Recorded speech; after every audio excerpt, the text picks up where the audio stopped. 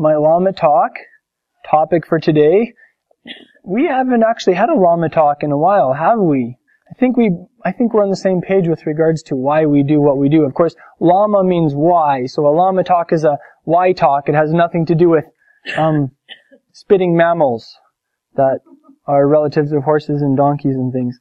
Lama talk is a why talk. Why do we do what we do? So, Lama talk today is why am I going to be sitting when I teach instead of standing?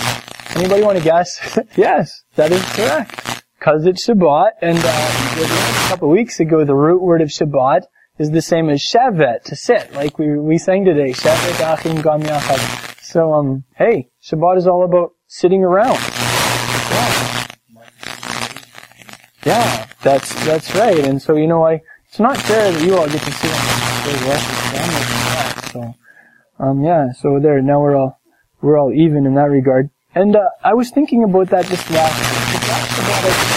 I felt a little too exhausted after, and I realized it's not interesting. So, and also I realized when I don't use a mic, like in our regular facility, I generally have to talk a little louder.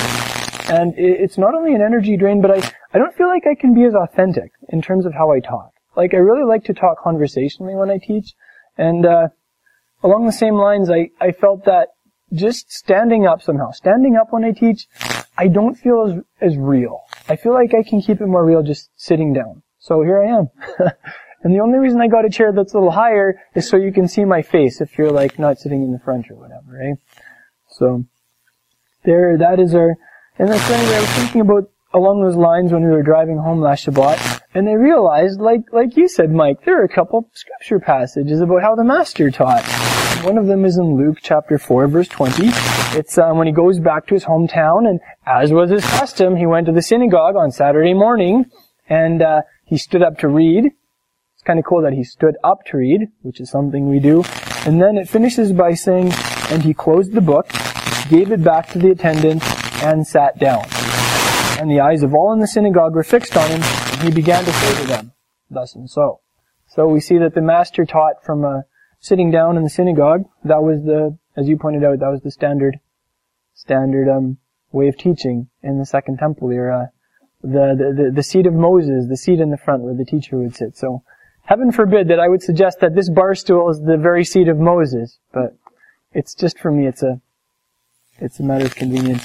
And then there's another verse in Matthew chapter 5, verses 1 to 2. It says, when Yeshua saw the crowds, he went up on the mountain, and after he sat down, his disciples came to him. He opened his mouth, vayiftach piv, it's like this really nice Hebraism, and began to teach them, saying, thus and so. So technically, we should all be climbing a mountain on Shabbat, hey? And then we can have our teaching on top of a mountain. But we're on the prairie, so let's forget that.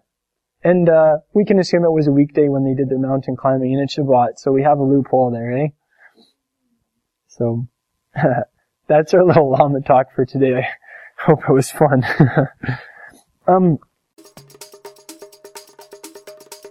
Shalom, I'm Izzy Avraham, and thank you for joining me for this talk.